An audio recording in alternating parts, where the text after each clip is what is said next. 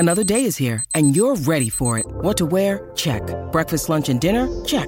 Planning for what's next and how to save for it? That's where Bank of America can help. For your financial to-dos, Bank of America has experts ready to help get you closer to your goals. Get started at one of our local financial centers or 24/7 in our mobile banking app. Find a location near you at bankofamerica.com/talktous. What would you like the power to do? Mobile banking requires downloading the app and is only available for select devices. Message and data rates may apply. Bank of America N.A., member FDIC.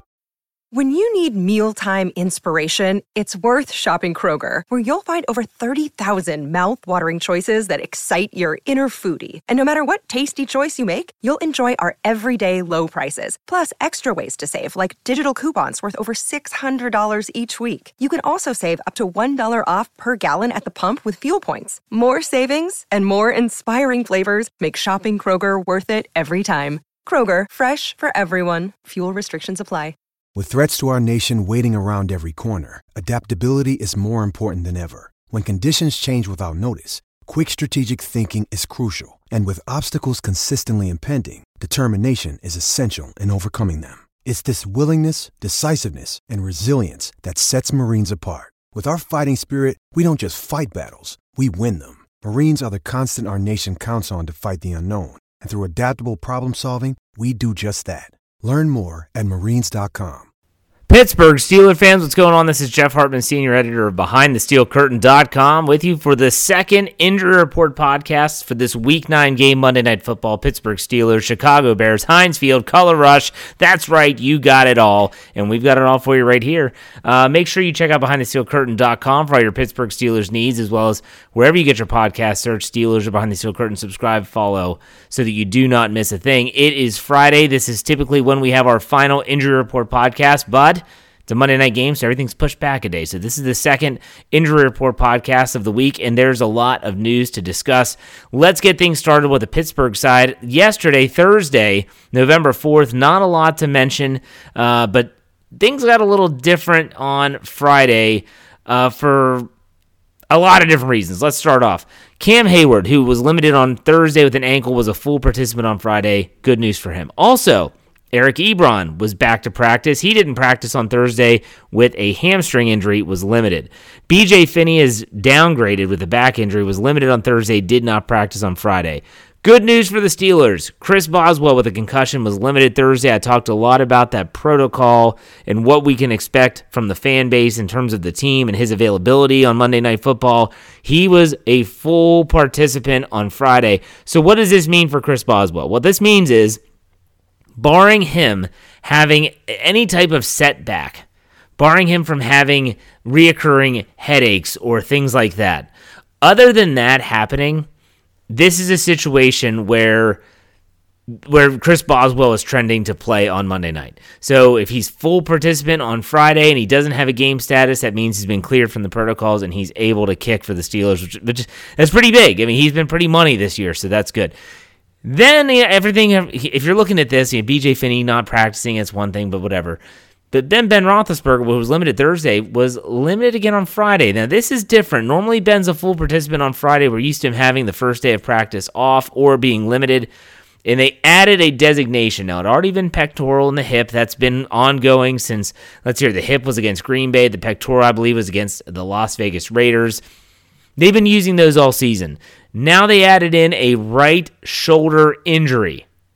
The Steelers added that on their official injury report. So what does that mean?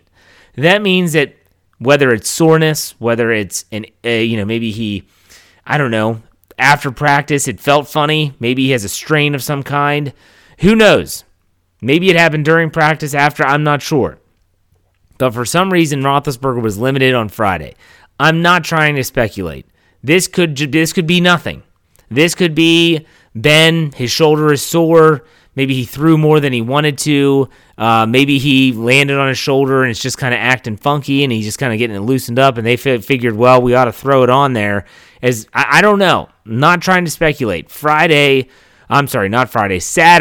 Gosh, I'm still stuck in that regular Sunday game mode. Saturday's injury report will be very telling for the Steelers and with Ben Roethlisberger, just like I mentioned with Chris Boswell. The hope, fingers crossed, that Ben Roethlisberger is a full participant of practice on Friday and his game status is nothing. And if that's the case, that's the best case scenario. The worst case scenario is that he's either limited again or he does not practice and he's listed as maybe something like questionable, in which case you're going to be looking at Mason Rudolph slated to start if he's out of the game or is not able to play. And Dwayne Haskins would get his helmet for the first time this season and he would be the primary backup. That's not what we want to hear, I know, but that would be the worst case scenario. So we'll see on Saturday what happens. But let's take a look before we talk about everything this weekend. Let's take a look at the Chicago Bears. For Nick Foles, personal non-injury, did not practice for a second straight day. Tight end J.P. Holtz, again with a concussion, did not practice. Defensive back Eddie Jackson with a hamstring for the second straight day, did not practice. Khalil Mack with a foot, that's a big name, keep an eye on that, did not practice.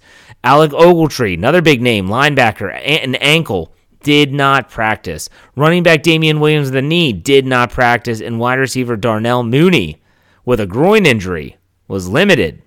So some key names there where you're talking about Mooney, Williams, Ogletree, Mack. Very big names, either did not practice or limited. So again, just like with the Steelers, and just like every week, if I'm being completely honest, that last injury report is going to be crucial. That's when the Steelers will give their final designation in terms of whether you're questionable, doubtful, or out. So right now, if I'm guessing, I would imagine that B.J. Finney is probably going to be out for the game. Eric Ebron might even be labeled as questionable. We'll see. Ben Roethlisberger, Chris Boswell, those are names to keep an eye on. And I will be back on Saturday at some point. I'm not sure when the Steelers and Bears practice on Saturday, but when both injury reports are out, I will be back to give you your third and final injury report podcast of the week. So make sure you check BehindTheSteelCurtain.com for all the injury reports on the editorial side as well as our podcast platform so that you don't miss a thing. All right, folks, I hope you have a great weekend. In the meantime, be safe, be kind, and God bless. Go Steelers.